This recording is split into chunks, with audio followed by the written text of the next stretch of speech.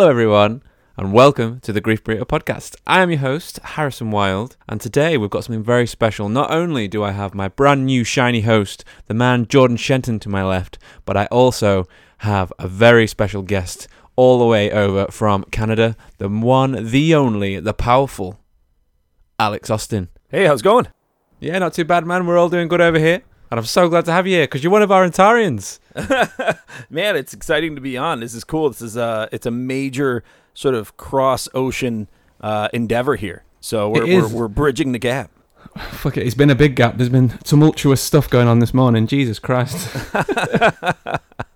We've basically conquered technology. We have. We're like soaring above Elon Musk, soaring above Bill Gates. They ain't got nothing on us now.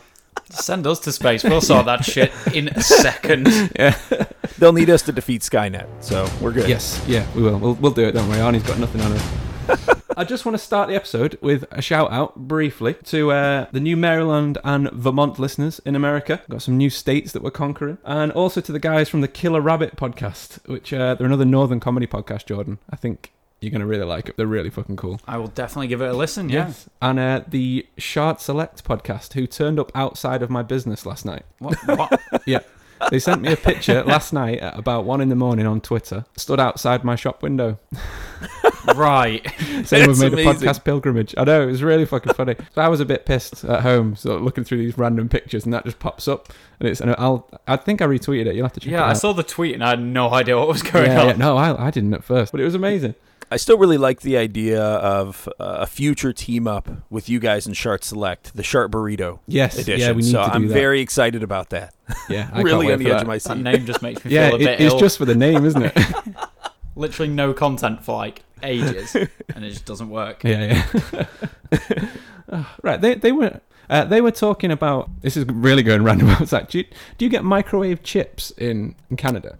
Microwave chips. So are you saying chips is in So like French fries, fries? like French microwave fries? fries. Yeah. No, we do not have I mean, you can microwave the frozen ones. I wouldn't recommend it, but yeah. No, because like we used to. I don't know if you remember them, John. And get a little box with it's like a foil line. Oh, thing. like slotted. Yeah. It was almost not like foil. No, Jesus. No, it was foil inside, and that was what was weird. Like I don't get how you could have foil in I don't. a If microwave. it's surrounded by potato, it's safe. Yeah.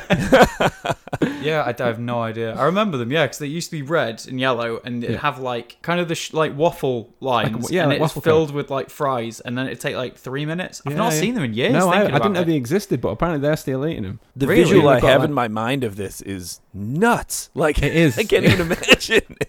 We'll send you some foil? screen grabs. It's yeah, like inside foil the that- box was foil. Yeah. Interesting. Yeah, it's a weird little thing. Anyway, enough of fried chat. Anyway, do you want to get into some game news? It's time for us to talk about games. New ones. Games. New ones. Did I mention that they're new?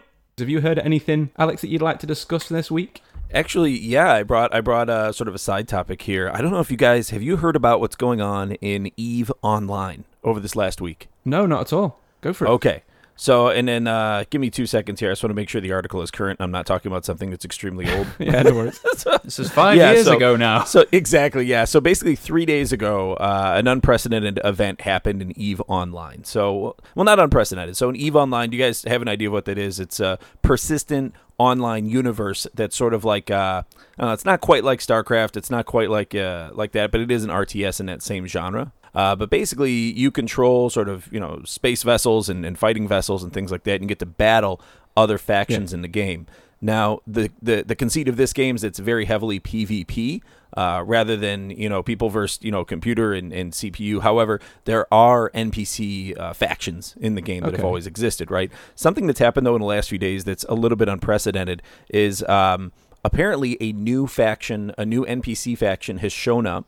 And it is resulted in the largest assault that the game has ever seen. So this is tens of thousands of human players now all being assaulted by the same enemy, and it's an NPC enemy called the Drifters.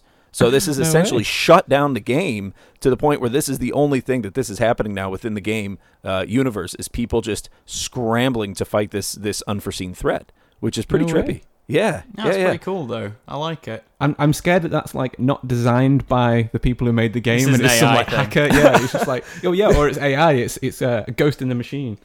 Yeah, So- here's the crazy thing. The Test Alliance, so this is one of the largest in the game universe. They've amassed tens of thousands of their own players and are currently mounting a defensive, but it's like an all-out defensive against this force. And I saw a heat map of what this looks like in the in-game universe, and it's all red.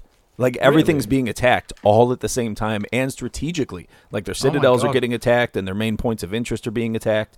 So it's wild to see. But, yeah, to your point, it almost looks like some kind of experiment. Like, what if ETs came military. here? Yeah. So have the devs said anything about it? No, and that's the weirdest thing. The CCP Games have been completely mum on the event. So they haven't said anything about it. So presumably they've set this up and, they're running an experiment or otherwise have some hidden reward in the chance they do defeat this massive force. But the it's outlying almost like it's a territories, raid battle. Yeah, that's exactly it. So it's like a siege is what's happening because they're getting overtaken from all sides. But all factions in the game have ceased player versus player combat and are now sort of trying to take on this existential threat. So pretty wild. A big thing with this game though, EVE Online especially, from what I've seen, is that it's a lot of people pour a lot of money into it. Mm-hmm. So I guess part of the issue then comes from if there's just these NPCs that have come out of nowhere and everyone kind of thinks they're safe with the gear they have and they've not lost anything quite a while. Mm-hmm.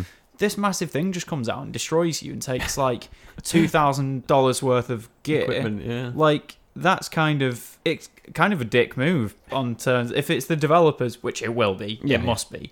They've just kind of screwed a bunch of people out of like maybe millions of dollars worth of gear. What can they do about that? I would never dream of doing that. That to a sounds player to me base. like EA has bought that developer.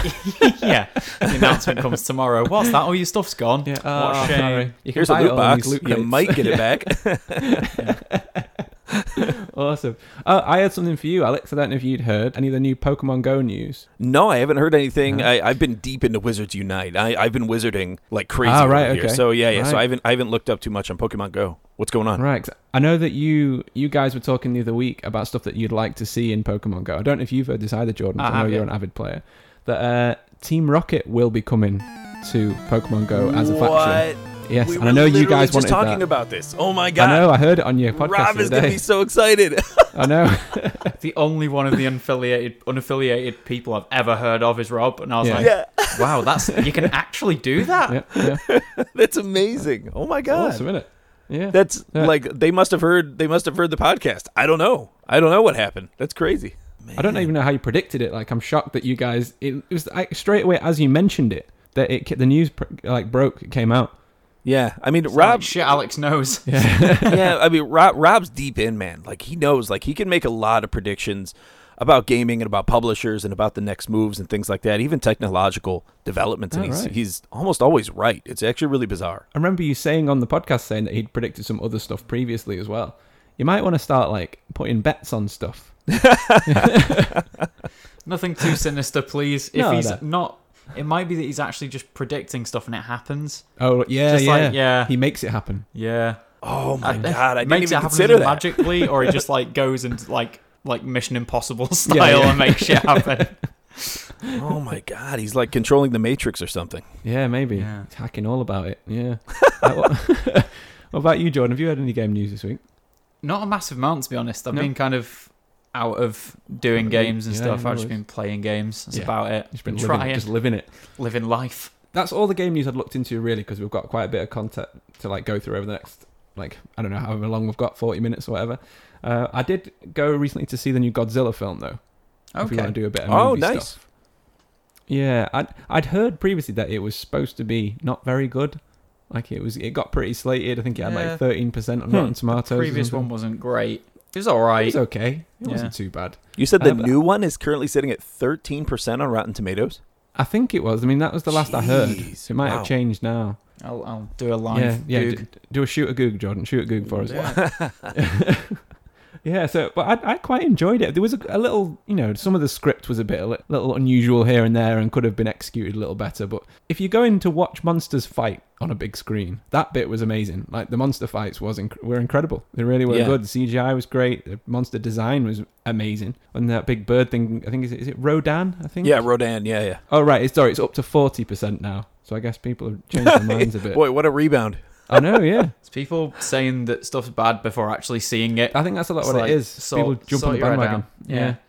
But yeah, Rodan was really cool. There's a scene where it comes out of a volcano, like in some Spanish city in Mexico kind of thing, and then as it flies over the city, it sort of tears all the roofs off because of its force from the wings, and That's pretty cool. it's pretty cinematic. Did you If you're gonna see the originals of these movies, like from way back in the 60s? No, I really want to though. Oh, a guy man. in a rubber suit. Yeah. You got to go and look up the first film with Mothra. So I think Mothra is in this one too. I think they show him in a It preview is, yeah. actually. Yeah, so that's not a spoiler there for anybody No. who's listening. But yeah, so Mothra in the old films, and it's kind of questionable nowadays in terms of the filmmaking. But, you know, there's not a lot of techniques available to them back in the day. So back in the day, they could make something look really, really big. You know, they would build a model and then build a very tiny set of a city and then have it destroy it, a la Godzilla.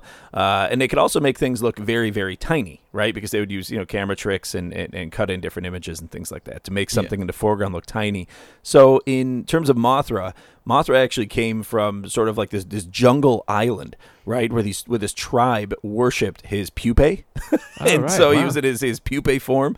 And his main worshippers are the ones who would like try to communicate with him, or communicate about him in many cases as well throughout the film. Where there's actually two very tiny girls, almost like you know, like the little hula dancer girl things, like that people put on the dashboard in a car. Yeah. They basically look like that, but they're very tiny. It's the most bizarre thing. So I don't want any spoilers or anything, but I'd be very surprised if they put the same little, you know, sort of tiny, you know, South Pacific Island looking people into it, like his main method of you communication. might be onto something there. Oh my god!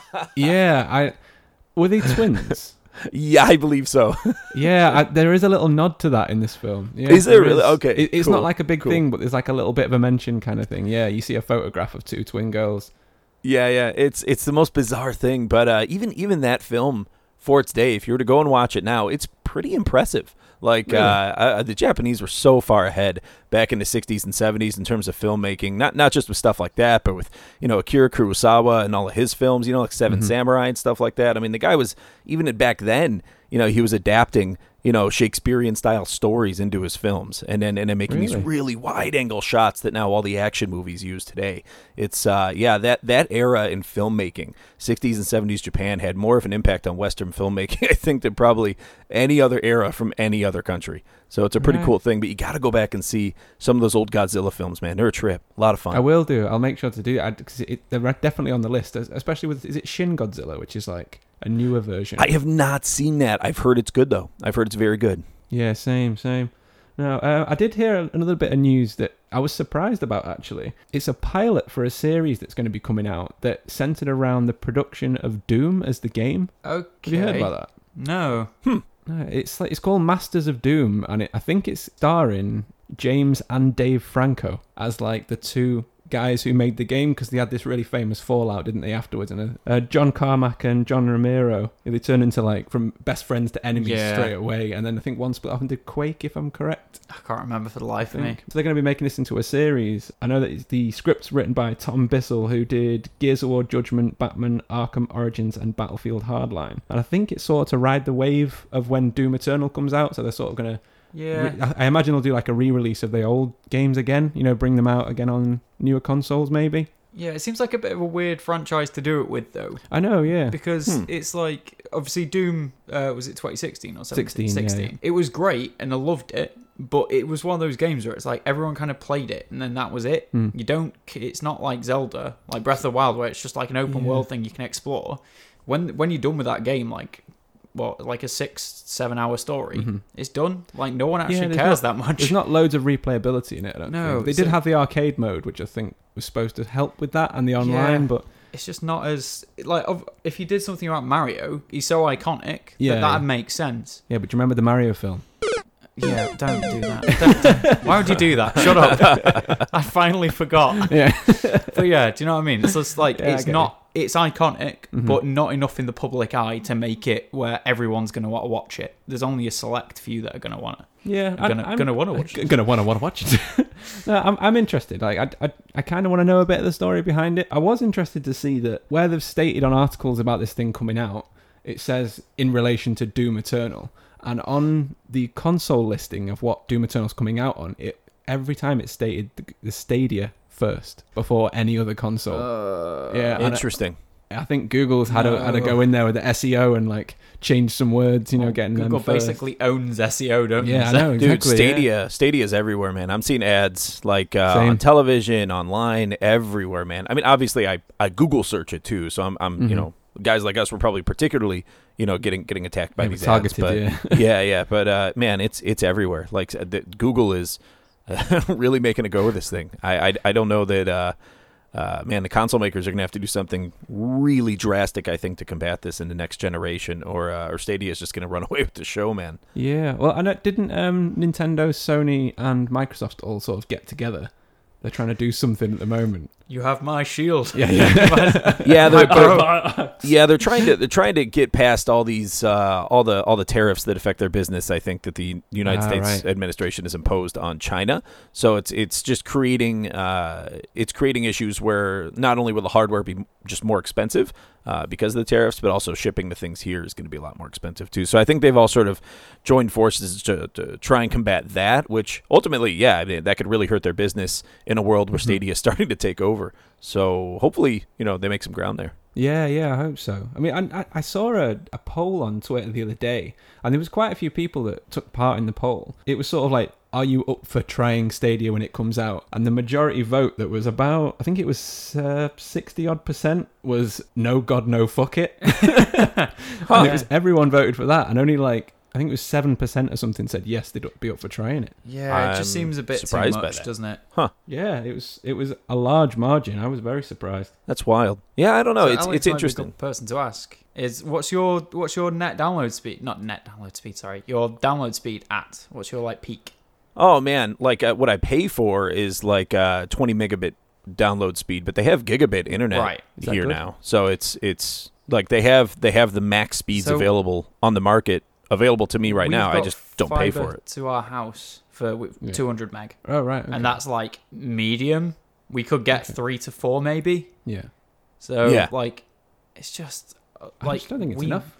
We might be able to handle it, but other people definitely can't handle it. No. So yeah, I look at it like this. I know online it's going to be a lot of people interacting with the story who maybe live in more remote areas and are not crazy about it. But look, I mean, technology to some extent has always been mostly available to people in major metropolitan areas, right? So if you look at the history of 3G and LTE and edge networks and quad banded networks and things like that all across the world for wireless. I mean, this is the way it's always gone. It's accessible to people who live in larger population densities, whereas people who live in more rural areas, that they don't have access to the same thing. A lot of them are using maybe even satellite phones or voice over IP or something like that. So to me this technology isn't any different. I think it will be successful. I don't really think there's any way it won't be successful. I think detractors are severely discounting at this point the reach and power that Google has to drive something like this, and I'm not for it or against it yet. I think I'll try it and then sort of base my opinion on that.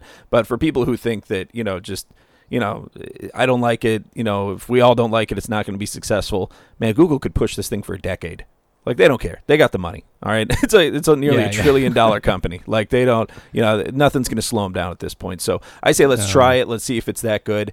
It's up to them at the end of the day. If it comes out and it's laggy for everybody and stuff's taking too long to load or the servers get full up too quick and start kicking people off in the middle of play, then it's not going to do too well. So in the end, it is up to them. But yeah, I'm totally open to trying it. I mean, it's ultimately. Same. I want to try it. Yeah, ultimately, maybe not within our lifetime, but in the future, it will be the future of gaming. So I'm glad to kind of get to try it and be on the forefront of that if it's really working. As long as I have a feeling that they're going to make it work more than anything. If it doesn't work, they're going to be like, no, it does. It works. Yeah, it's going to work. So I guess there's no way it's not going to get to a usable state. No, I think they'll just install it on everyone's computer whether they want it or not because they're Google. That's a shame. Looks like you've got it now. How did that get there? Well, yeah, and they're advertising basically because a lot of it's going to be browser-based, right? So they're talking about how you can go from device to device, right? So you can go straight from the platform on your television to a PC, maybe even on some games straight to your phone, and it's the same profiles that you're logging in with across all platforms. So if you're big into online gaming, for instance, you might be able to play certain online games across all platforms at any time, and everything still carries over. So that could be huge. Yeah. Oh, I might have lost you. You still there, buddy? Oh, I hear you. Yeah, we lost you then. Sorry about that. Okay. Speaking of the internet. Yeah, yeah. So do you want to get into some of the subjects we were talking about the other day then, Alex? Should we talk about some of favourite retro games that have sort of inspired us and inspired other creators into more modern game design? Is there a child screaming? Probably. Ignore that noise. Yeah, ignore the Okay. screaming children. Okay. So we decided that we're going to have a chat about some of the retro games that have inspired and sort of give us influences into more modern games that we've found exciting to our forms of play, I guess, is kind of a way to word it in a weird way. So, is there a simpler way he can say that? Games that inspired us. There we go. There you go. There we go. Gets a little head pat now. Yeah. Oh, yeah. Get a treat. Yes. I thought you were actually going to pat my head there. No. Yeah, I was thinking about games because you mentioned like you're curious, what games might have inspired, the Mhm. direction of the current industry, and what Yeah. really made the waves that sort of paved the way for how games are nowadays. And I'll be honest with you, the first thing I thought of was actually we shouldn't have this conversation without paying homage to the game that basically started it all, D&D. So I think it's really important that we just Yeah. mention that none of this would exist, even if you just take the simplest, idea of RPG elements. Look at every game that has RPG elements nowadays. So sports games, right? You have Mhm. RPG elements in sports games. Yeah, you even. do, Racing games. I mean, just anything you could think of. It's crazy. That basically all came from D&D, and it's just an interesting history there that it's so tied together. So I don't know if you guys know this, but D&D, are you guys aware of like the D20 rule set, like the 20-sided dice, and kind of how all that works within the D&D universe? Kind of. Yeah, I'm yeah. actually glad you've gone into this. I wanted to do a D&D episode at some point because I know not very much about it. So yeah, fill us in with as much as you Oh can. man, I'm the wrong guy. You need Adam on for that. Oh my god, the guy's like a frickin' he's like a frickin' encyclopedia for this stuff. But basically, it's cool because so D&D has been around essentially since 1974. That's when Wizards of the Right. Coast first made D&D, and along the way they've sort of supplemented it with add-ons and things like that have made the game more robust and made the gameplay more robust as well. A lot of that has to do with just sort of quests and adventures and things like that, but a lot of it is also stats. A lot of it is based Okay. on stats and how stats interact with the game. Over in 2000, and this is cool because in my mind, this is video games have now become influenced by D&D over the prior 20 years, and then 2000 rolls around, and it almost comes full circle because this is actually when the D20 rule set rolled out for D&D, and also the open gaming license. So it basically what happened is the D20 rule set came out. A D20 is a 20-sided dice, and basically what that means is you have up to 20 points of supplementary skill points you can roll on any turn for anything. It could just be like a Okay. skill check of any kind. It could be an attack, defense, knowledge check, anything for that D20 dice, right?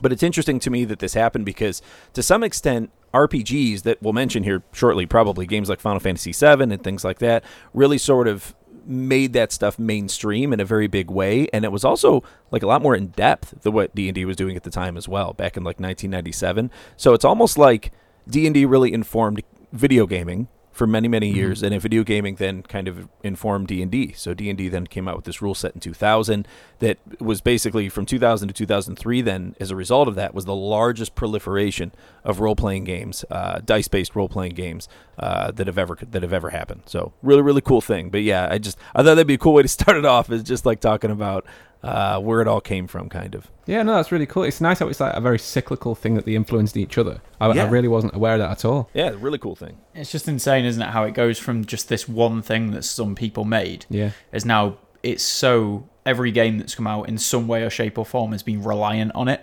and just none of this would have happened without it, or it'd be completely different if it had happened any other way. Yeah, it would be, definitely. So are you an avid player, Alex?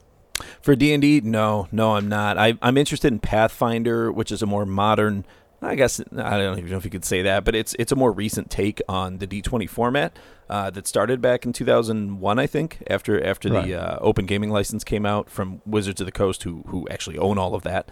And that's what we're doing. Weeby Goblins is actually based on a rule set that came from Pathfinder, so it all exists in that universe. But that's currently the only Right. thing I'm doing. We also experimented with. I got to experiment with them when they tried Starfinder, which is a more recent version of Pathfinder, that actually takes place in space. So you make a ship and you create cool alien races and things like that. But that's so pretty cool. we experimented a bit with that. But man, I wish I had more time. I wish I was like Adam, man. He definitely has some serious time dedicated to role-playing gaming. So does Rob. They're both an imagination. Yeah. It's so much fun though. It's so much fun. I love the acting part and kind of getting into it and creating the characters from scratch. It's a lot of fun. Yeah, it seems really cool that what I've heard on your, is it, what did you say, there be goblins that you do on your Patreon? Yeah. So that's what we're doing on Patreon, and I'm almost through editing the first 2-hour chunk of that. It's right. we did it. We didn't do it with our regular setup. We did it just off of a Yeti mic, and so it sounded okay. But I've just been trying to beef up the audio a little bit before I release it onto Patreon. So yeah, it's coming right. Yeah, soon. Oh, right. Cool. Okay, cool. Well, I'll look forward to that because I'm a member on there anyway, so I'm looking forward to hearing a bit about that. One of the games that I'd sort of first thought about when I was thinking about the older style games that influenced us, I don't know if you'll find this as well, 'cause I'm not really massively into fighting games, but Street Fighter 2 was one that I really thought was quite influential for a lot of people. It was one of the earliest ones that sort of brought in combo-based fighting. It was much more fluid. It wasn't as janky as far as it goes, because you had Virtua Fighter, which was literally you'd punch and then you'd wait for someone to punch you, and then that was that. Yeah. But no, as soon as it came in with Street Fighter, you could do all the special moves. You had all these characters with real personality, opposed to just kind of these squares on a screen, which didn't really matter. Mm-hmm. But obviously, everyone knows Ryu, Blanca, Dalzim, and Bison. Yoga Flea. And I don't even like any.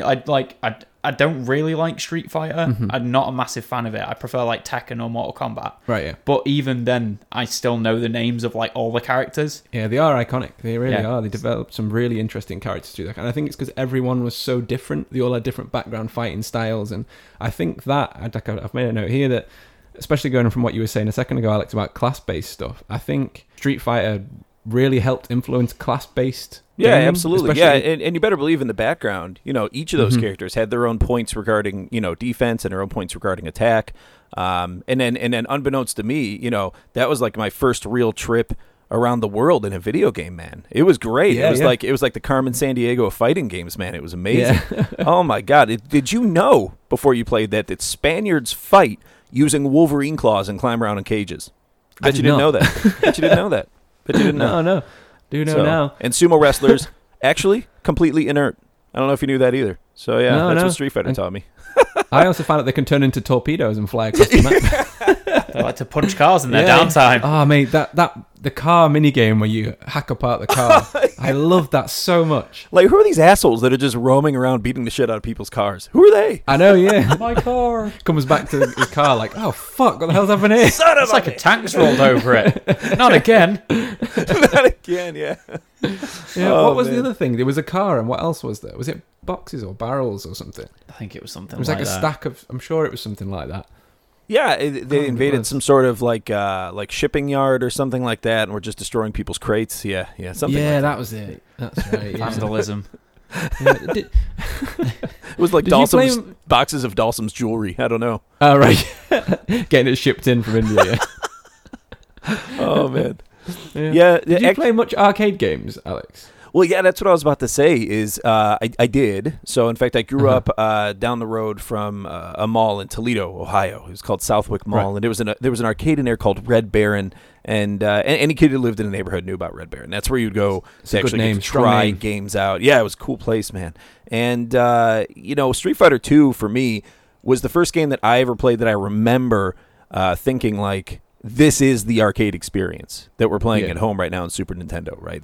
It basically, to me, was the all-around arcade experience all wrapped up in that cartridge at home. And I just remember, man, I remember when we first rented that from maybe a Blockbuster or whatever, and me and my friend had played that literally all weekend long. Probably I'm telling you, 60 hours straight of Street Fighter 2. Really? It was insane. God. It was just so mind-blowing that there was this game. And before this, we had Mortal Kombat and things like that, which was a good fighter, but it was just nothing like Street Fighter 2, man. Street Fighter 2 was a game changer. So major arcade release at home. Right. That was what I was going to ask about Mortal Kombat, whether you actually played that in the arcade or whether you had that at home. No, that was just at home first, and then arcades got it after in my area, and then to me, it just I didn't thoroughly enjoy the game either at home or in the arcades. It was more just for the the sort of romance of blood and guts and stuff like that. That's kind of what it was all about. But no, Street Fighter though, man, that just like even as a kid, I remember thinking like that just elevated the whole genre. It was so good, even still good. Yeah, it holds really up. was. Street Fighter 2 Turbo still holds up. It does, yeah. It I think really I have does. a copy of that on PS2. Yeah. Nice. Have you played any of the newer ones? Because I've not played like the Street Fighter 5 was the newest. I think they The got six. kind of slated. Yeah. I think I didn't really play them much again. I'm just No, not I that didn't. huge Well, fan. But- they still move at the speed of Street Fighter 2 Turbo. Like it's weird because they're beautiful looking games. Like they got great graphics and it's very stylized and very cool. However, it basically still plays exactly like Street Fighter 2 Turbo. Like All right. I'm serious. Like the controls are basically the same if you're playing on D-pad. It's virtually the same game, just prettier. So that's been my experience. Well, I suppose once people got used to that kind of movement and they sort of learnt to play in that, like there's that really famous video of two guys fighting and they're basically mirroring each other's fighting. Have you seen that? No, I Have don't you think not? so. It's two guys playing as Ryu and it's a competition and it looks like it's two AI characters fighting and that in sync. It's Right. insane. I'll put it on the Twitter page. So I guess like once you get to a point where you're playing with such a certain like game state and flow, you get used to it, so you don't want to really then change that for play. Like I was saying about between Dark Souls and Sekiro, Yeah. the game flow has changed that much that a lot of Yeah. people don't like it as much. Well, it's like driving, isn't it? If you don't even realize you're changing gears Yeah. or you're like indicating, you just do it. Yeah. So I wonder, it must be insane to get to that level of like expertise in a video game where it's just like, right, I'll need to Hadouken this guy and then uppercut him and then like just fucking absolutely smash him into the ground and you can just do it without thinking. I know. I was driving, you're just like, oh god, I'm driving! Where am I? Yeah. I'm in Azerbaijan. How did this happen? Awesome. So what other games did you have, Alex? So what was some more like retro games from your childhood that you started with? So some big ones, and I was trying to think of ones from more in the modern era. So some things that would have really informed how game design is today, right? Because we could go way back, and there's the honorable mentions. You could say, things like the Yeah, I've got original that Legend here, of Zelda, Mega Man, Pitfall, things like that. But a lot of those I wasn't even Yeah. really gaming for, right, at the time, because they came out that long ago. So I was thinking about some games that maybe really informed game design from nowadays. Some of the first ones that come to mind, obviously, a big Yeah. one's going to be Ocarina of Time from Nintendo 64. Came out in 1998. The big things that came out of there, one, an incredible open world action adventure game that basically informed every open world game that came after it, and then Z targeting. Z targeting is a major game function that came out of that that has gone on in games like Darksiders, GTA, Yakuza to some extent, Demon Souls, Kingdom Hearts, Metroid Prime. Like so many game series have adapted Z targeting after the fact. It's So- crazy, isn't it? So just such a small function that it's literally just locking on. Yeah. It seems like that's such like in my head I can't think of having a game without that. Oh And yeah. it's so strange that it came out and no one had done it before from that point. Yeah. Think about Medal of Honor though. So Medal of Honor was basically first-person shooters going Yeah. to a World War, but doing it well. Yeah. Like on the PlayStation 1. And then you look now, if that didn't happen, Call of Duty wouldn't be in the place it is now. Yeah, exactly, And that's yeah, all yeah. evolved to the point where Call of Duty is now the standard. If they do something with their control layouts, that affects practically the entirety of the gaming industry. Yeah, it does. Yeah, definitely. Yeah, it really does. Yeah, it informs everything now. It informs everything. So that was one of them I was thinking a lot about. Obviously, narrative too. I think that was the first Zelda game that had a very strong narrative. Because it kind of took place over two timelines, and it took a lot of time to kind of consider in the background how it was all fitting together and how it was working. But it was really well written, really well thought out, and it was clear that the game makers at the time took a lot of care in determining how all that played out. So it was really cool like that. It really felt like a major event. Another one I was thinking of, and this one is it's even more on the technical aspect of things. I was thinking about from PS1, the original Ridge Racer that came out on PS1. So we're talking about arcade titles earlier that translated really well into the home space. Ridge Racer 1 is one of these, right? That was just a very faithful port from the arcade to the home console experience. And Right. in the early days, that's what gaming was all about. That's where game consoles came from. So your early game consoles, your Ataris, your Amigas, your ColecoVisions, your Odysseys, all of these, right? They came about because basically these hardware manufacturers were trying to develop an arcade experience at home. So that was where gaming originally came from. So this game stayed very faithful to that. And it was the first game that I played, maybe even after Street Fighter, where I could tell that this was basically almost exactly like the arcade experience. A couple things that this game did, though, that the makers of this game did, were revolutionary for their day, and every home console game that's been made since then has basically been made the same way. So these guys really pioneered the technology. So so this is a cool thing. So Ridge Racer took advantage of at the time, it was a massive amount of RAM that the PS1 had compared to other consoles of the time. So, and it took advantage of it because, I don't know if you know this about Ridge Racer 1, but it would load the whole game onto the RAM of the PS1 whenever you would play. So this killed loading times, absolutely killed loading times, and also made the tracks, because the game was able to be faster. The game was able to play faster because of it, right? Because it wasn't loading off the disc. Right. Yeah, that's clever. That's really Yeah, good. So- I never and- realized that. No. And then, so every game since then has done that to some extent, right? Especially you look at, for instance, like Breath of the Wild would be a great example of it, right? So the Nintendo Switch is not, by any stretch of the imagination, an overpowered console. So how are they able to put this game on there that's just, one, absolutely fucking gorgeous, right? It's absolutely Yes, yeah, beautiful. very, very nice. And then the draw distance is unbelievable on it. It's So- immense. Yeah. considering it's on the Nintendo Switch. So this is how they did it, though. So they're loading most of that game onto the RAM as well, and just loading directly off there. So obviously, very few loading Right. times in that game when you're out in the open. Actually, there's no loading times when you're out in the open world.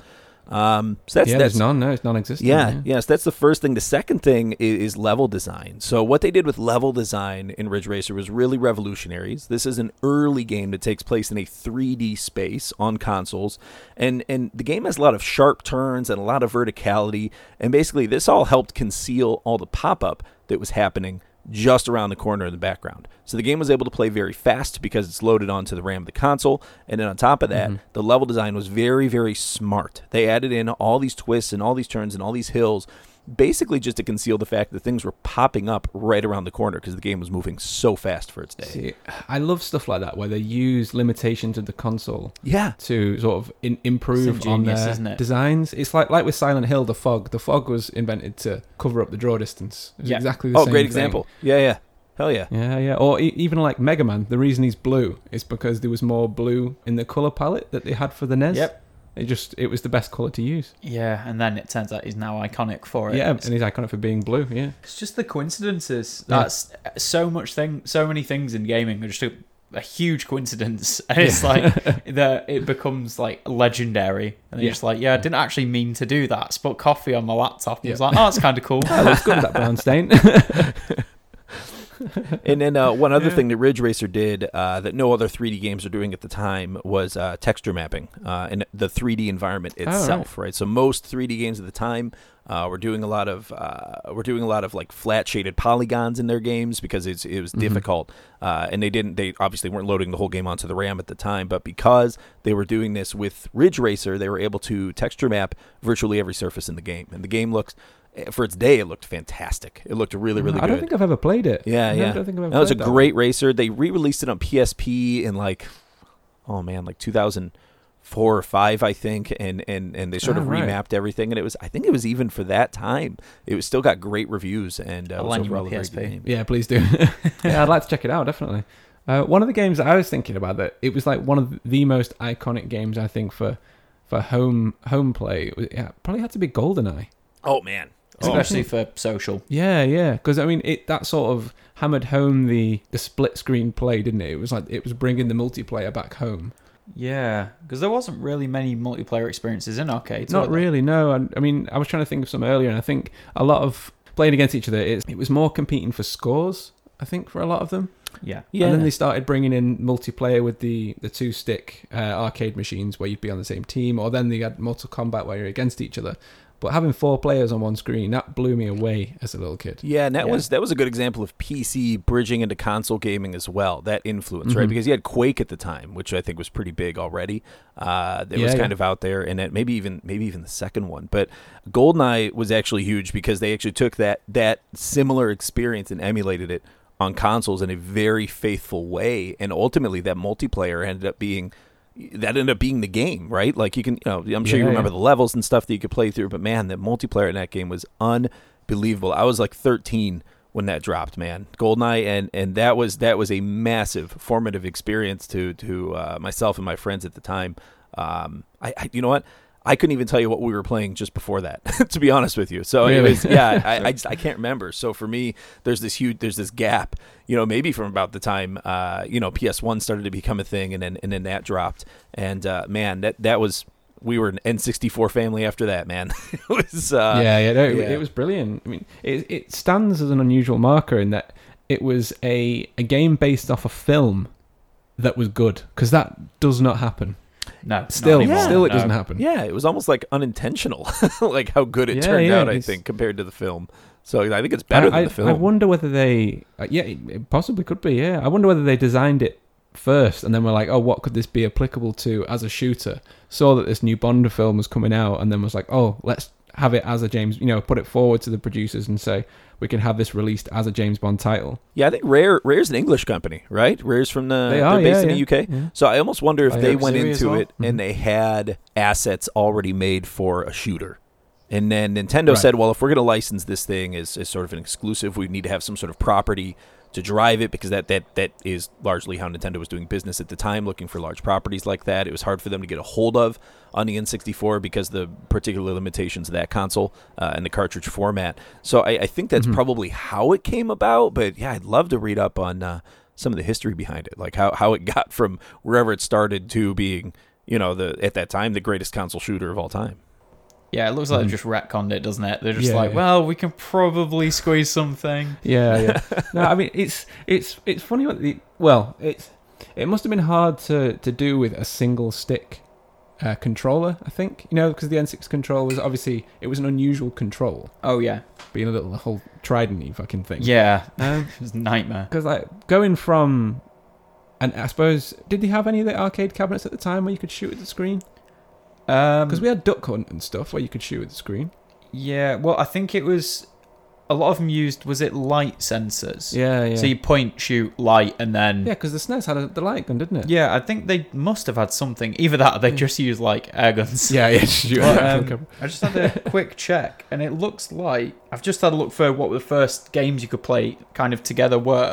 I've just googled it, so this might not be right because it's just some article. It's just the Goog. But yeah, I was just thinking. So if imagine being there'd be one person commercially, who bought this game, whatever game it was, who would be the first consumer to ever play a game with another person. Oh yeah, wow. That is mental. Yeah, I've never thought of that before. It just popped into my head then. Yeah, because there must have been the first group of people to play multiplayer. Yeah, like obviously as a game developer, you'd have to learn to do that and with other people. But there is someone or two people who are the first people to ever play a game together online. And apparently, according to Google, when you've searched what's the first ever online game, it mentions Marathon, which was Bungie's original. Oh yeah, property. yeah, Marathon. Really? I don't know, when did Tribes come out? Did that come out after? I don't remember. I'm not too sure. Tribes I'm is having big. a look now. Tribes. I looked up Quake. Quake says the original release was June 22nd, 1996. So it was a little over a year before GoldenEye dropped on console. Right. So I think maybe in multiplayer, to that extent, was probably sort of an add-in afterwards. So once the game was already well into development. We had Quake on the N64 as well. I always thought it was an N64 game just because I had it when I was a little kid and I didn't really know about anything else with PCs. Yeah, I think Saturn. It came out on Saturn too. It was one of the bigger releases in the later day of Saturn. Yeah, I remember seeing someone on Twitter posted about that the other day. They were playing it for one of the retro days that they I think it was Saturday actually, Saturday. I'm sure they were doing a couple of playthroughs on that. Yeah, that's what it was. Did it look like it holds up? No, not the best. Yeah, I was gonna say the Not gonna game was lie. mostly like brown. Like everything was brown. Yeah, it's a lot of brown. Yeah, they used like a more limited color palette, so they could save space on the RAM. Yeah, it's not the best color palette. They should have chose blue or something. Yeah, then you've got to think, is it too garish? Yeah, you don't want to be too disco. Don't want to be Too disco. loud? Too many tinnitus? Did you ever play Half-Life 2? Because I didn't. Yeah. I never played Half-Life. How? I don't know. Well, just I by didn't- not, I didn't guess. play it. Yeah, just by not That's doing my it. answer. Yeah, I didn't play it until Orange Box on 360. I think that was the first time I played it. Oh, yeah, that was the bundle, wasn't Yep. it? Portal, Half-Life, and Team Fortress. Yep. Yes, I think Yeah. so. Yeah. So, can you tell me anything about it? Anything that might have inspired future games? It's pretty good. Yeah, it's pretty good, isn't about it? it, yeah. I know that they were quite revolutionary with their physics, weren't they? Because they had something with the gravity gun. Yeah, so it was a lot of the puzzles in the game were physics based, and there wasn't really much done before that was the same. So you could always have like there was usually you could get around stuff by janking the physics a bit. Jank it. So if there was one part where you had to open a gate with batteries or something like that, and I remember that I couldn't find the other battery, so I just made like a ramp and like glitched myself over in the car. And I was like, "Fuck you!" I got over. I've done it. It was a real thinking. It was a real thinking man figured it shooter. out. It was a thinking man shooter for its day. Yeah, Well, yeah. pretty much, yeah. But it would have been just much easier to see if I could find it. It's like you put 3 hours into building this jank ramp Yeah, that but will not never half work. as fun. Not half as fun. Yeah, that's such a waste of time. I think I might have to try and get a copy of that. Yeah, I think it's I on might- Steam for like £2. Really? All right, I'll probably get it on Steam then. I'm sure my laptop can run it now. I emptied that recycle bin. I can't believe that. I have 20 gigs in my recycle bin, Alex. That's amazing. It's not good. It's I'll audio, find- right? It's like the edits. Yeah, it's all that sort of stuff. It's game dev stuff as well. So I had one file from Unity that was like 6 gigs. Oh, jeez. Just because it's assets and 3D models and textures and sound files and Yeah. everything. Yeah, so I'm glad that's gone. Yeah. One of the big games that I sort of came onto with being a kid that amazed me the most was probably Pokemon Red and Blue. And I know that you were a fan of those as well, Alex. Oh yeah, man. Yeah, I was Yeah. all in on Pokemon when that came out for sure. Yeah, so how... I was going to say, how old were you when you got it? Because you're a couple of years older than me. I remember being pretty young. So I was born in 91 and it came out... Was it 96 or 90? I don't You know. probably got it I was in born 97. 95, I would remember imagine. getting. Yeah, 97. I Yeah, think is when yeah. it came to the West. Yeah, man. I mean, it was. I'm trying to think of an RPG that I played, like a turn-based RPG that I played a lot before that, and there's definitely nothing that I had played on, say, Game Boy, even though there was stuff that had come out. So you had like Final Fantasy games that had already come out on the Game Boy as well by that time. But yeah, I think Right. that was the first like Japanese RPG that really informed. I never thought of Pokemon as a JRPG before. No, I hadn't. And it just dawned on Literally, me. it's Yeah. just, oh my god, you've destroyed my mind. Planted the mind grenade. Yeah. That blow. definitely fits firmly into the genre. So the only thing it's missing is a boy who has amnesia, but it's almost like you have amnesia because Yeah, you don't know yeah. anything about him. So he's like you No, in the no, game. yeah. So Go to the world, go play. yeah, See you in here's 5 years. here's a Yeah. violent animal. Go out into the world. Aren't you like 6 years old as well? You're like 10. 10. Sorry, Yeah. you're 10. 10 years old. yeah. Fucking hell. Yeah, it's Yeah, interesting. but having that sort of in your pocket was what it was insane. Having like a full world on a console that small. As a kid, you felt like so absorbed into this tiny little screen that you had to have in the sunlight to fucking be able to see. Or when you're driving along. Yeah, at with the night. streetlights. Yeah. Yeah. Oh, It's weird. man. This has just been an episode of Revelations. It has, yeah. That's yeah. literally been it. Yeah, I'm Pokemon's a JRPG. Yeah. Oh God! People throwing it down all around It opened the world. floodgates, I think, for a lot of content out there. You know, before that we had, Final Fantasy in the States. Final Fantasy 6, for instance, 3 in the States, 6 to everybody else, was a major release as well. That's Yeah, the that was one with weird. I don't know why Kefka. they had that naming convention. Yeah, it's Americans, man. Look, I don't know. I can't justify what we do as a people. And then after that, I think Chrono Trigger was a big one as well. That came out in 1997 as well. So really, it was just proliferating around then. And then Final Fantasy VII was really when the JRPG blew up on consoles. In fact, that's one of the games that I'd mentioned here. So Yeah, let's go into that definitely because that's a game that missed me because I didn't have a PlayStation. yeah, I I've was never I played was any kind of Final obsessed with Fantasy it as a pop culture event. My friend, my one best friend growing up, he had an older brother, and his older brother was kind of into all the JRPGs on PS1, so he was constantly getting those. Right. And then we get to try him out, just watch him play a little bit. And this is really the first one I think I was just really obsessed with. I remember taking like old copies of Electronic Gaming Monthly and like clipping out the character art from it and like putting it on my wall in my bedroom when I was a kid. I was freaking obsessed with Final Fantasy VII and the characters and the lore. And even by today's standards, looking back across all of the Final Fantasy games, it still sort of stands head and shoulders above the rest, just in terms of how bizarre it is and just how offbeat it is and how different the characters are. There's really nothing else like it. And just looking at the influence that it even has, nowadays, like, we're talking, in the Facebook groups, like I just had you invited you into that. What was that? The Final Fantasy the shitposting group. It's just the best fucking group on Facebook. Yeah, It is it's so insane. much fun in there. These people they're savages. It's like Lord of the Flies in there. It's crazy. Yeah. So, but man, it's almost every post right now has something to do about the Final Fantasy VII remake going down, which is just so I know, much yeah. fun that it's like, oh my god, this is 22 years later. It's crazy. I know. And this is the thing that we're talking about. But man, what a paradigm shift in terms of the attention that RPGs got. It was a blockbuster game for its day. To date, I think it sold 11 million copies, which is one of the higher selling Final Fantasy games out there. And it introduced RPG mechanics in a way that was very consumable for Western audiences, in a way that was very, very simple to understand. And no other RPG before that had done it in such a way. It was always a twist that made things very difficult, but the materia system was really easy to consume, and everything you needed to know was displayed on the screen somewhere, whether it was in the stats or on the weapons that you're clipping items to and their materia to. It was very, very consumable and easy to understand, very approachable. Right, so it wasn't anything that was too complex then, no? And it wasn't. Like what you're doing is you're connecting materia, so you have attack materia, magic materia, and these are items that basically carry spells and attacks with them, right? And then you also had supplementary ones, and this is where it got really interesting, because you had supplementary materia that allowed you to connect to, say, I'm trying to think of one. It was called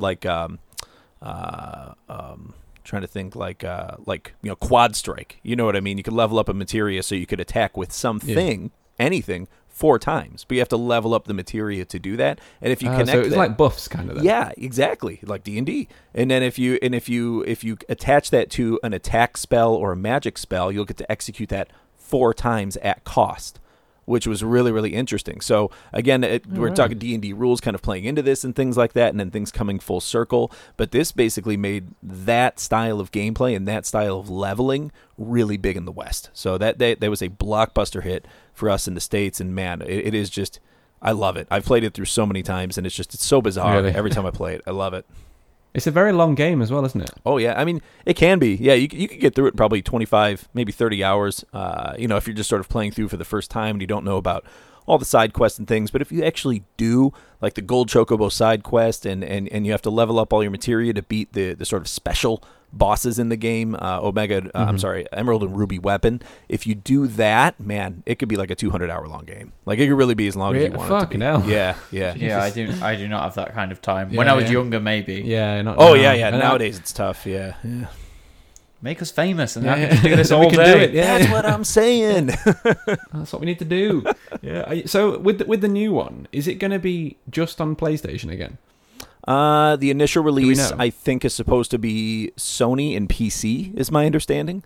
And likely it will be licensed for Microsoft as well by then. So, because they're going to do everything they can to keep it off of Stadia. Yeah. So, I imagine so, yeah. Yeah. Yeah, I thought they would do it if they do it for PC, then presumably it's going to be Xbox as well, because they're linking that together with the Xbox Live Game Pass, aren't they? Yeah, kind of, yeah. It depends. Yeah, it depends if it drops on Steam or what. It just kind of depends, like, which platform picks it up. Please not the Epic Store. Please, for the love of You're not God, a fan of that one, no. It sucks. I've never used it. I like that it forces competition between Steam, so Steam's got to be better. Mm-hmm. But Steam's already way better than Epic. So Epic are just going, look at us, we're shit. And then Steam are just there like, yeah. Oh, sorry guys.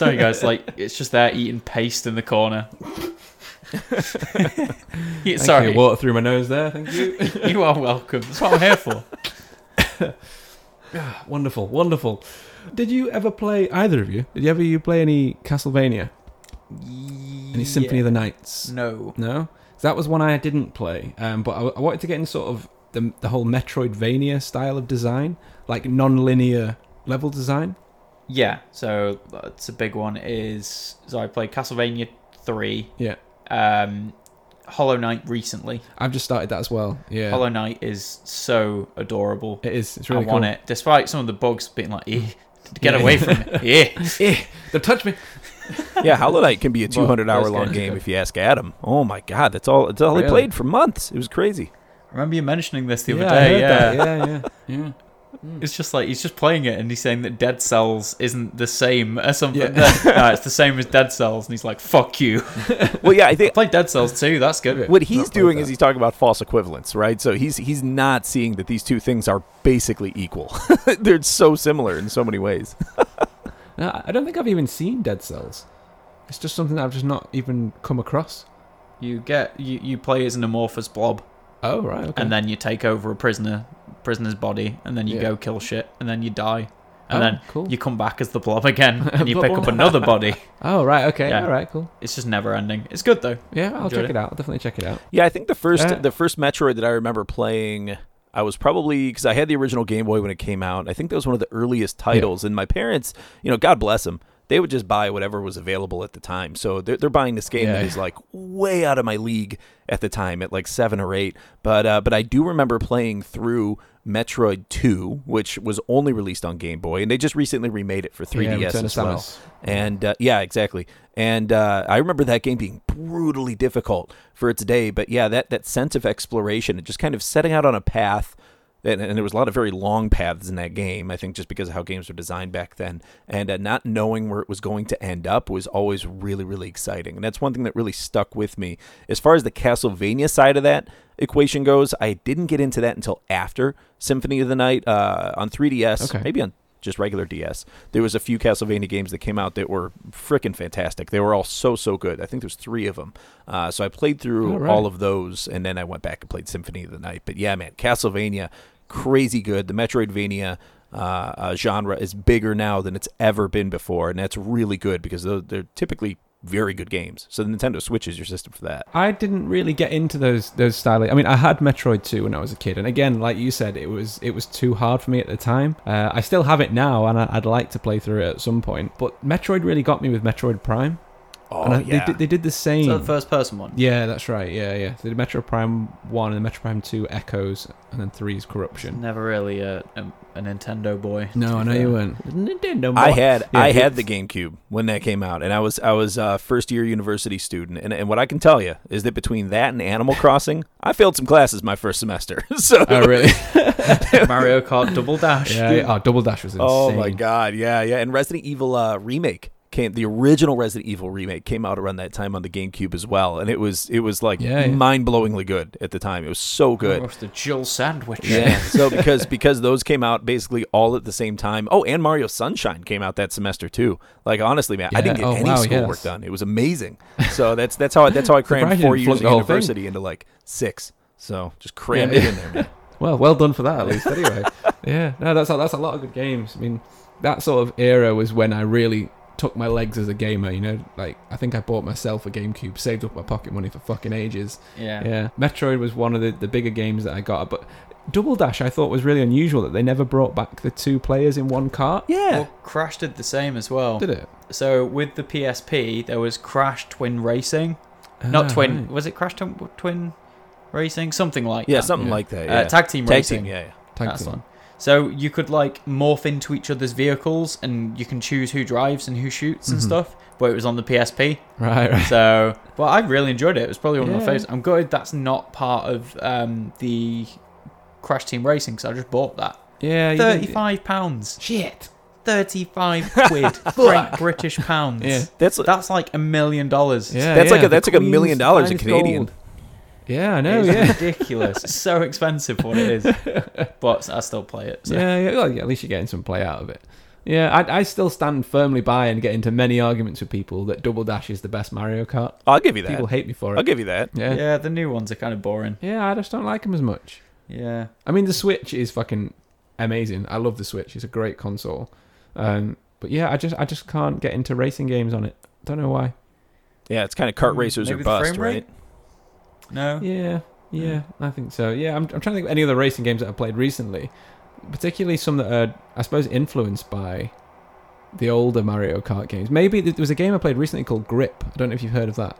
No? No? It's like, do you remember there was a toy remote control car called the Tyco Rebound? And it was a car that had a car on one side, and then underneath it was like a pickup truck, and you could flip it over.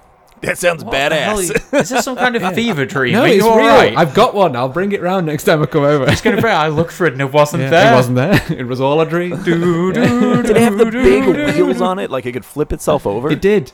Yeah, that's right. We had that in the States. I think we called it the Ricochet. Ricochet. Ah, right. Yeah. It would be the makes same way thing. more sense. Yeah, it does. Yeah. But this game Grip is essentially you're driving those cars. Okay. So the tracks go upside down, and so you can drive up the walls and then just drop off and land upside down and carry on driving and flip yourself over. It's really, really cool. Did you play the Sega Superstars racing game? No. Hands down, better than any Mario Kart. Really? But people are too... Iconic claims. People are too, Yeah. Nintendo fanboy Yeah, to yeah. see it. It is genuinely like the best racing game Really? out there for cartoony characters. Yeah, Okay. it's really good. Maybe we'll have to get that and do some online play. Yeah, I think I might have it. It's just like, it is just better than Mario Kart, Yeah. but no one believes it because it's not Nintendo. Oh, wait, right, Alex, if you can get the Ronins, you get the game as well, and we'll multiplayer it and we'll stream it maybe one time. I'll talk. gonna be I'll the talk. I'll laggiest talk to thing the in the Ronin. world. I'll talk to the Ronin. So it's yeah, so you can do it. So is there any other games that you've been thinking about, Alex, that you... No, Wanna chat honorable about? mentions that I had in here. I think Grand Theft Auto 3 kind of stood out there, just in terms of overall influence. Obviously, it influenced games like Far Cry, Saints Row, Crackdown, Just Cause, Watch Dogs, even Assassin's Creed to some extent, because that open world format, even though a lot of those ones that came later turned into more of sandbox versus open world titles. But I think Grand Theft Auto 3 was a big one. And that was also just a major cultural event when that came out. So yeah, it was. That was huge. I didn't even have that, and I knew about it. I think we borrowed my uncle's Xbox to play it. Yeah. Yeah. I mean, that was one where we were all sharing controversy. stories in school and just all talking about it all the time about, oh, did you do this? Did you do that? You know, did you see the hookers? You know what I mean? It was just, it was such a cool It was cultural such a experience. big thing about the hookers. Yeah. And it was Yeah. literally, it was just like a character model. Yeah, That's yeah. it. That's it, yeah. But Couldn't you put them in the boot of your car or something? I don't think Or so. was it just in the back and then you I think crash they your could car? just get Yeah. into the car. I think you could drive up to, I can't remember which game it was, but you Yeah. drive up like, want to have a good time? Oh, And then you're like, yeah. And then you drive and you just bail out of the car as it's going up Yeah, the it cliff. goes off. Yeah, I remember that. you could do that in GTA 3. So for sure. Yeah. Oh, man. You can do it in every GTA game. Yeah, you It's can great. now. Every new game. I It's do a it. staple mechanic. I buy the game just to do that. Just to do that. And Yeah. then Just to see if return you it. kept We should, with disclaimer here, we respect sex workers, okay? We would never do this in Yes, real life. This yeah. is only a game. No, it is no. only a game. That is exactly, it's their prerogative. Women power, they can do it. Go for it, Go dude. for it. One of the games that I think we can't not mention is Dark Souls. I know a lot of people talk about it, but it has been quite an iconic shift in the way games are designed at the moment. One of my favourite games to ever exist. Yeah. Possibly my favourite. One that I have up not there. finished because it beats my ass. I'm not very good at games, and this one is wow. It's hard. Honestly, try Sekiro. Fucking hell. Fuck that game! Yeah. No, Just need to get it's- good. I know. Shut up, fucking dickhead. No, like Dark Souls. I think it has taken some really good inspiration from the older games in terms of replayability because of the challenge, and I think that it's got a form of non-linear story play that could almost categorize it under the Metroidvania umbrella. Yeah, well, What it's do you like think? Oblivion, where you could play it in terms of the replayability. You can play Oblivion or any Elder Scrolls game really as a different race or character build or whatever. With Dark Souls is nothing like Oblivion in terms of how it plays at all, but it's got the exact same replayability, and it astounds me. Yeah, I'm it's just weird. I mean, it's one of one the of the most things- perfect games ever, despite it being is. so janky. Yeah. There's a lot Certain of janky charm. bits. And It's ridiculous. yeah, there's something strange about it, and it's I think a lot of the background lore that's almost a challenge to find as well. Like It doesn't exist. no, you just don't even have information, do you? It's No, you've just got to like- make it up. Yeah. Or read it and then Do you know why that is? Do you know where that comes from? super lazy. Yeah, no, it's actually a genuine reason. It's because the designer, when he was learning English, he used to like to read like old stories about knights and dragons and that kind of fantasy stories, but he didn't have a full grasp of English, so he'd have to miss out big sections of the story because he just couldn't. So he'd make it up in That's his head as he was amazing. younger. So that was why he designed the lore in Dark Souls to be the same. Do you hear about the Knights of the Round Table? Yeah. There were 600 of them. It's like, what? I didn't know how Yeah. to do the number. No, I don't know the number. They ride camels. Yes, they do. They live in Stonehenge. Yes. They shrink down. It's all apartment buildings. It's like, what the fuck? Yeah. I'm glad to get some real UK history in here too. That's good for me. Yeah. This is Yeah, it's of course. legit. Legit UK law. Yeah, man. It's Might great. not be here much longer, so get learning by it now. Fill your pockets. yeah.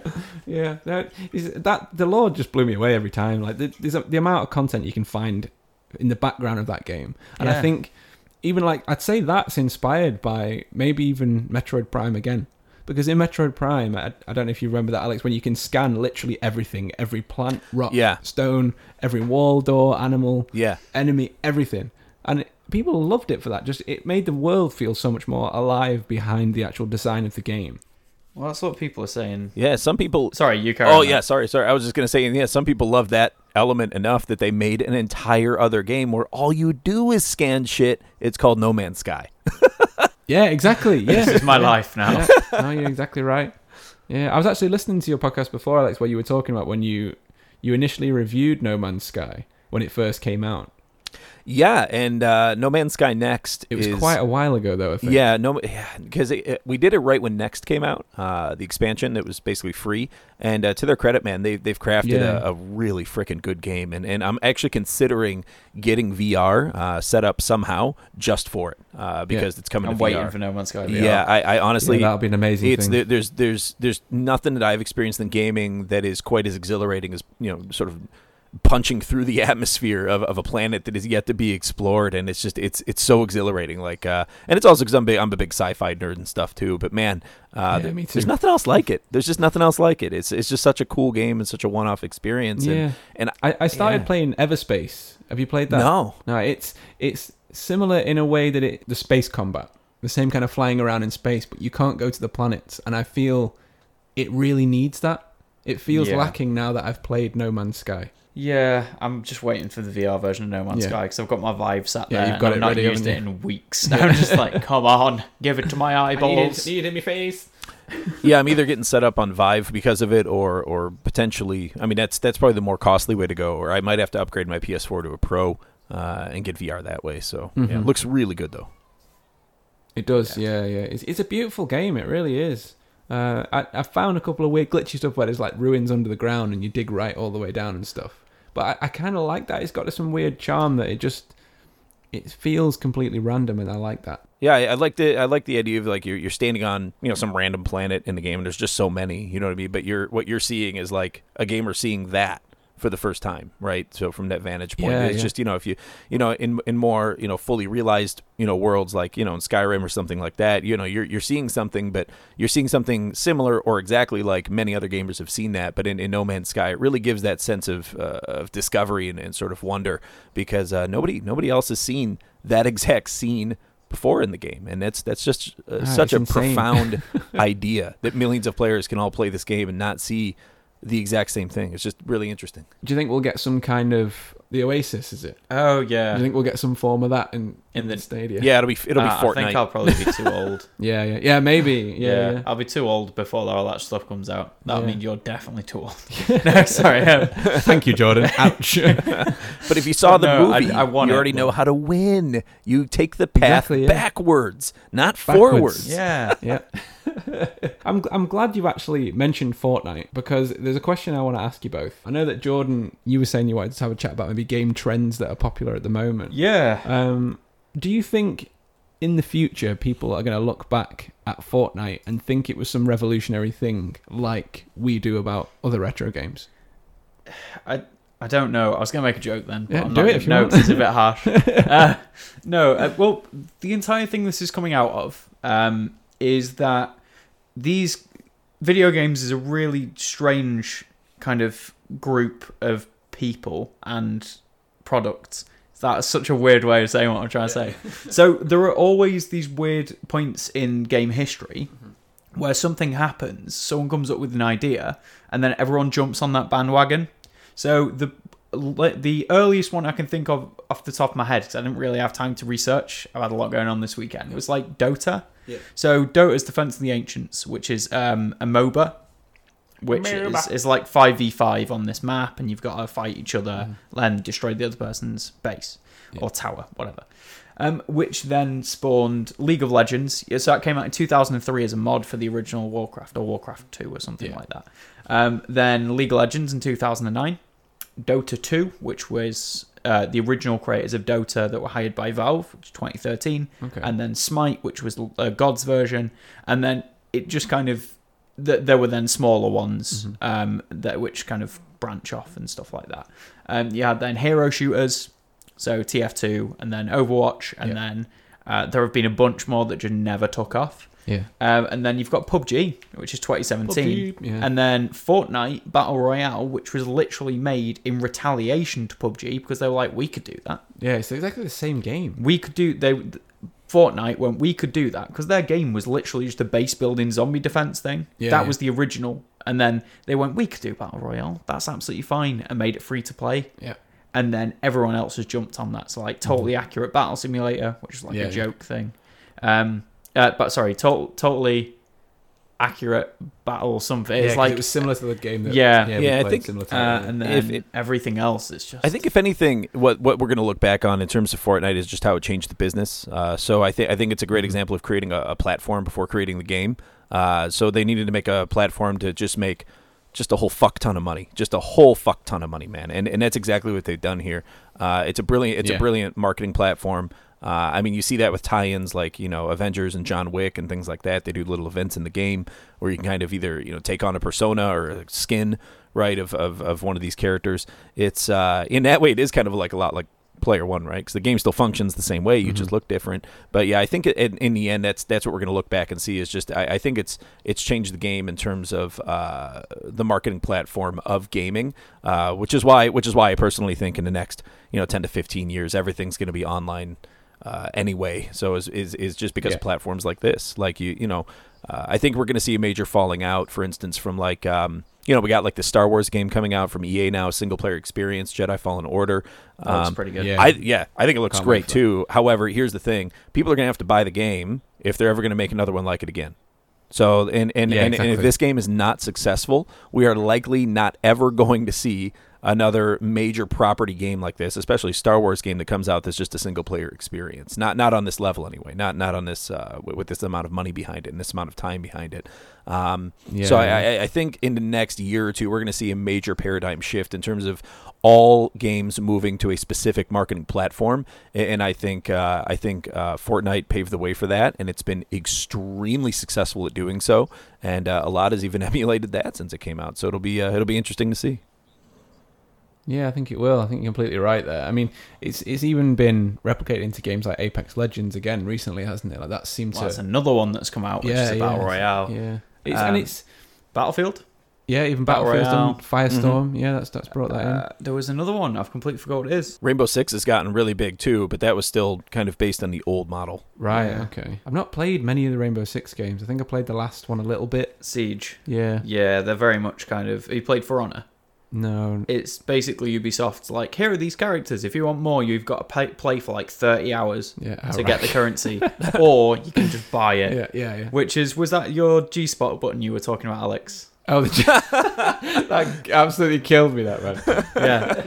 Yeah. So you mean the gamer spot? Yeah. The gamer spot. Yeah, exactly. The gamer spot. Yeah. Sorry, I should probably clarify that. So Alex was talking about the G-Spot where it's either you can play for 30 hours and unlock this character, or make it to the point where it's not too expensive. Look, and ridiculous. my particular G-Spot, if you want and it. by G-Spot I mean gamer spot, is definitely like around, I would say 15 minutes.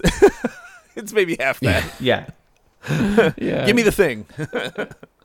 Just let me buy it. But that's the thing. It gives you the option. Mm-hmm. But 30 hours is a bit much. Like Battlefront 2. Yeah. Which was nothing like Star Wars Battlefront 2, which annoyed me to no end because I just wanted fucking galactic conquest so I could sit on the couch and just take over the universe with whichever race I wanted. Yeah, I'm going to soundbite that. You know that, right? Fucking, you're gonna... I just want to take over the universe from the couch.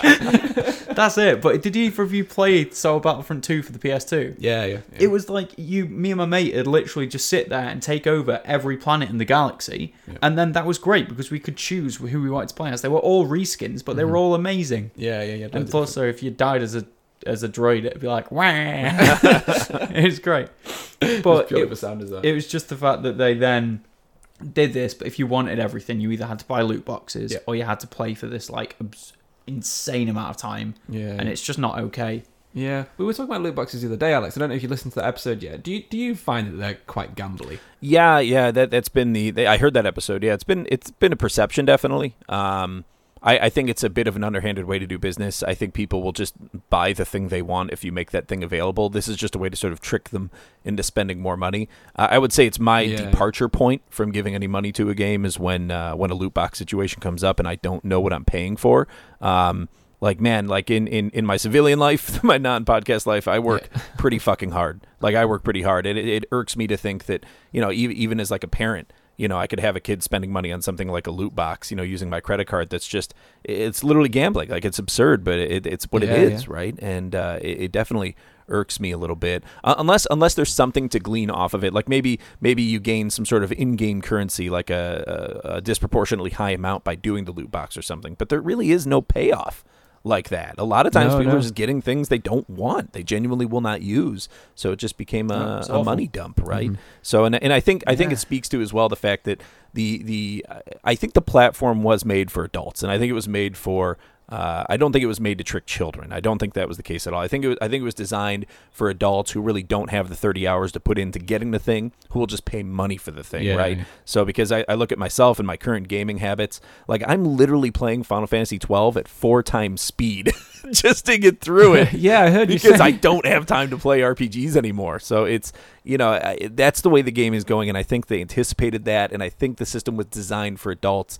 But yes, it is disproportionately affecting kids and people who are not paying for the content, right? It's definitely affecting them, and they don't see it as gambling, and I don't think they're at any risk of becoming gamblers because of loot boxes or anything stupid like that. It's just bad business. The kids sat at slot machines. Yeah. It's new skin. Yeah, they're all hanging out at the bookies now. I don't know, but it's a weird thing, and I think they just need to reel it in. So I'm not against governments kind of facilitating that, but at the end of the day, it's a business model that has to change. So yeah, definitely. I don't think it's something that should continue that much if they can. I understand they're doing it because game companies struggle to make money, and they're trying to find any kind of way to glean any bit more profit to continue. It's never small companies. No, that's the thing. Yeah. It's proliferated more by bigger companies that do it. That's the thing, and they're already making millions of dollars a day on something like Fortnite, as an example, right? They're not making as much on something like Star Wars Battlefront, which is where this kind of came from originally, from EA. But these games, if they're good, they make a shit ton of money. If they're addictive, they make a shit ton of money. So I think they just need to focus on that rather than trying to trick people into spending more money. Make a better game. Yeah. Definitely, yeah, exactly. Put the effort in to just make a more playable and more enjoyable game. Like I've literally gone through the Xbox store and purposely not downloaded games that are free to play because it's got content in it that you have to buy or loot box stuff. I just thought I'm not even going to bother. And they always make it a proper hassle to not as well. Yeah. So it's always like, these menus keep popping up, and it's like, can you? Have you seen the? Are you sure you don't want this? Do you want this? Do you? Hey, do you want this? Have you seen the NBA? One of the NBA games is like $65 to buy, and it has unskippable adverts in it. Fucking hell! Also, Xbox Live, you pay a subscription fee, and they still show you adverts. Yeah. What the actual? That's messed up. Wow, it's grim. I don't understand. No. I think I might just pick up that little indie console, the one with the little crank on the side. Yeah, just crank. I like you. Yeah. I heard about that. Yeah, I'm gonna have to say this now for Alex. I'm just gonna say it's absolute bollocks, is what it is. Yeah, because you need English swearing in your life. Absolute bollocks. Fucking shit, mate. Yeah. Mate. Yeah, that's a real Manchester thing. Yeah. Is that where the best English swearing happens? Is it in Manchester? Not the best. It's pretty good. Yeah, it's a good accent for if you get to like Salford. They've got a really good tone to the voice. I had a real introspective moment when I was still in the States, because I come from Ohio, and Ohio, you wouldn't think this is just a Midwest state, pretty simple people we are coming from Ohio. However, a couple of years ago, I had read this thing about how like they had gone through and tried to make a determination of like where the worst customer experiences came from regarding call centers. Right. So if you're working at a call center, who are the people you hate hearing from the most? And actually Ohio was the state that ranked at the very top of that. I guess Ohioans are pretty brutal when it comes to trying to get their way, with call centers and things like that for, wireless and cable and things like that. And they tend I think the determination was they swear more than people from any other state. Okay. So I thought it would have been like Boston or something. yeah, no, you would think, but look, I have a proud heritage of swearing. Yeah. You know, based on where I come from the Midwest United States. So Yeah. pretty proud of that. No, I've got family out in Wisconsin, so I go out there quite often, and it's very similar there. And I feel a lot of people say they don't like swearing. Like I know a lot of podcasters don't like swearing in the podcasts, but I really feel like if you're swearing, you can sort of feel the passion, and it's almost like a seasoning on top of the sentence. Seasoning on the sentence. I love it. It's the salt and pepper to my sentence, you know. Yeah. I feel it gets the mate. point across more. Good stuff. great. I like that. Yeah. You can I'm gonna take use that, man. that You in can take daily. So Yeah. why'd you swear at this customer? Yeah. Like, well, He needed some seasoning. I was getting salty. Yeah. Right, I think we should get into a bit of new plays if you've played anything recently. Alex, any new games? Oh boy, not much, man, not much. I have been playing Final Fantasy 12 still on the Nintendo Switch. It does have an option to run when you're kind of out and about in the open world areas, doing level grinding and things like that. There's an option where you can turn it up to 2 or 4 times speed, so you're playing the game at an incredible rate of speed. However, it also helps you level up at 4 times speed, so it's really nice. Yeah, and I've that's been insane. level grinding. See, that's with a that. cool mechanic. It is such a cool mechanic, and I wish more RPGs would do it because I'd play more. Look, man, I've bought like half a dozen games this year. I've started like 2 of them, so it's Really? welcome to life. yeah, Yeah, man. yeah. So I think I look forward to when my child is 18, and then I'll get back into gaming for reals, and I'll have so many games to play. But yeah, that's been a big one, and I've been getting back into and the name's eluding me now. Sorry, I'm flipping through my phone to just check the name of it. But It's okay, don't another Eden. So it's a mobile game, and it's actually made by a lot of the same people who did Chrono Trigger, strangely. So in terms of the character design and audio. So I'm really digging another Eden, and I haven't quite figured out how all the systems work in it yet, but it's a good sort of grindy RPG with a nice little backstory, and the art and the music are really freaking good. But it's just a cool mobile RPG in a world where there's not many cool original mobile RPGs, so I've been playing that a bit. And then Harry Potter, man. Well, I'm going to get deep into Harry Potter. Yeah, you're really digging that. Yeah, on the next episode of my podcast. I'm looking forward to it. But Wizards Unite is good. I'm digging it. And it's sort of like I had a lot of gripes with Pokemon Go up to the point where I just sort of got rid of it when Wizards Unite came out. But Wizards Unite is definitely, I think, honestly, I'm really enjoying the combat elements of it. I'm enjoying the dungeon crawling elements of it. It's a really cool game, and it's a very different flavor from Pokemon Go. So I'm really digging it so far. The AR that they worked in is really, really cool. Yeah, it's brilliant. And I think my girlfriend showed me this thing where there was a portal and she stepped through. Yeah, and that's a function of the game that you can get into at any time, like if you have the right item to do so. It's a little like these boots, like these, I don't know what it is, like magic boots or something. But yeah, very, very cool game so far. I'm digging it. Right, cool. I will check it out once I've got my new phone because mine's fucking dog shit at the moment. It's just full and it just won't do anything. I'll try it again and see if I actually understand what's going on. Yeah, you should try it again, Jordan. Give it another chance. Yeah. Never. As I said, I've been playing Sekiro again, and then I've been playing this new game, Everspace. Well, it's not a new game, the old game, Everspace. And the reason I've sort of liked it is it's in and out. It's a very, how would you say? It's a quick iteration of gameplay loops. So when you die, you just click your ship. You can then use the money that you've earned in your last life to do up your ship, put up your health, that kind of stuff. Okay. And then launch straight in.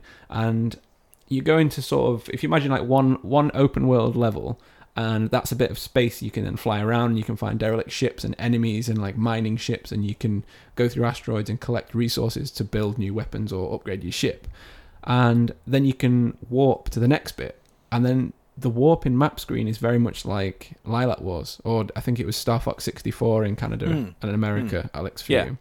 And then you select which bit of the next piece of space you want to go to, and you warp between different sections. And it's like that, the whole thing. And then you do it till you die, and then you upgrade your ship, and then you drop back in. And it's just, you can play over quick 10 minutes. It's like really nice, quick gameplay. That's pretty That sounds cool. I like awesome. it for that. Yeah, I haven't had any experience with that one yet. That's cool. I'd recommend checking it out. If you like the space fighting aspect of, and he said Ready Player One then. What's the fucking game? The No Planet Man's one, Sky. Alex. Help me. No Man's Sky. No Man's Sky, thank you. Oh, no problem. So it's very much like No Man's Sky in that sort of the space fighting part. You just don't go down to the planets, which is, again, I said it's the only thing that I would like, Yeah. but I understand it's not supposed to be that kind of game.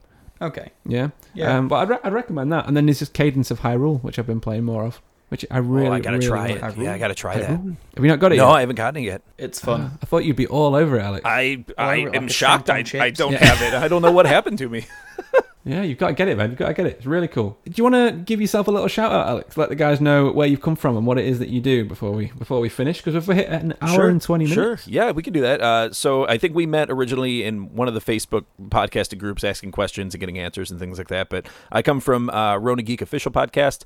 We've been at it for a little over a year here. I think we're about to record episode 50, so a little bit of a momentous occasion for us. We've made it 50 episodes in, and so it's not too dissimilar from Grief Burrito, a different flavor of sort of geek and gaming news and movie news as stuff comes up. Obviously, this time of year, there's a little bit of a slump, except we do have Spider-Man now we can all talk about, which is kind of nice. So we'll see that maybe next weekend. But yeah, we do movie reviews, gaming previews. We pretty much make fun of every topic we encounter without exception.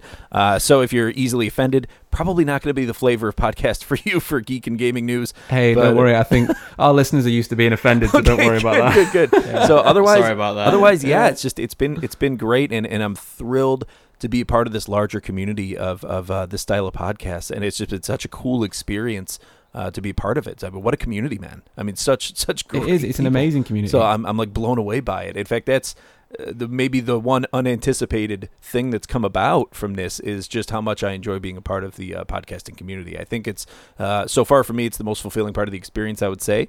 And then actually another quick shout out. I did get Adam and one of our friends, Jenna, and we did a recording for another podcast called Happy Horror Coffee Break, and it's an old-timey radio show type thing. It's very corny, it's supposed to be, but it's all horror themed stories. And we recently recorded a story, an act, if you will, that's going to be featured on their next amazing. episode. I think it drops on July 5th. So if you're into the weird stuff, maybe some of the macabre stuff, and you like horror, or at least sort of the playful side of horror, maybe give it a listen, and you'll get to hear me and Adam and Jenna stumble through this this script. Yeah, definitely. And, what was it called again? So it's called Happy Horror Coffee Break. Ah, Happy right, okay. Happy Horror Coffee. Happy- Yeah, you dropped happy out, and horror. then the word horror dropped out.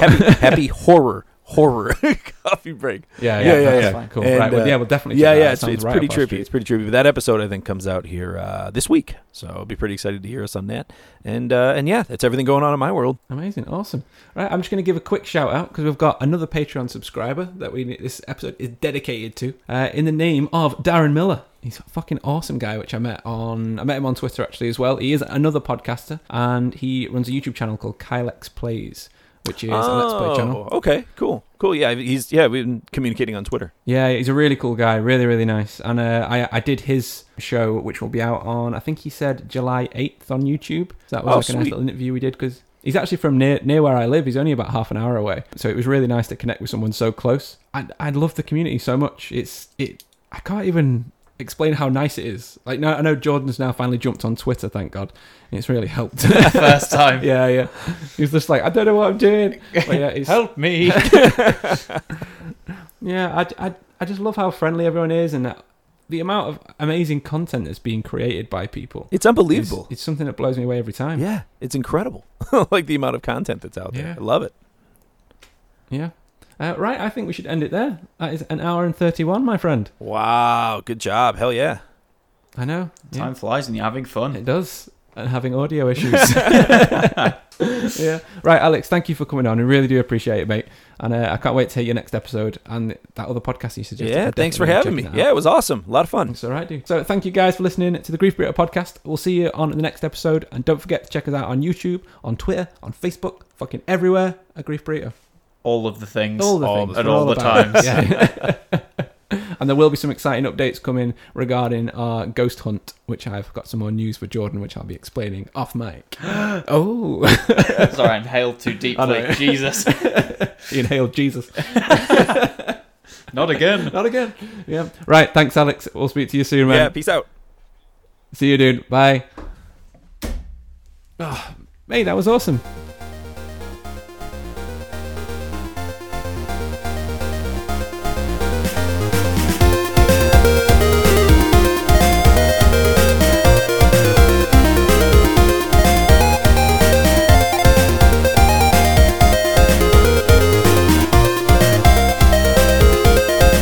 Hello guys, guys, Harrison again. I just wanted to say thank you for listening to our very special episode with the wonderful Alex Austin from Ronin Geek Podcast. If you did enjoy this episode, please remember to go back and check through all of our other episodes. You might find something else that you really, really like. If you want to find us on Facebook, Twitter, Instagram, everywhere else, you can find us at Grief Burrito. And don't forget, you can join our Patreon if you want to get some more of our bonus content. You get shout-out stickers, we've got t-shirts, we've got badges, we've got all sorts. We even get some music made specially by me to game to. That will all be coming very, very soon as well. So we'll see you on the next episode, the big fucking 20th episode. Can you believe it? We've been going for nearly 5 months already. So we'll see you on the next episode, guys. Goodbye.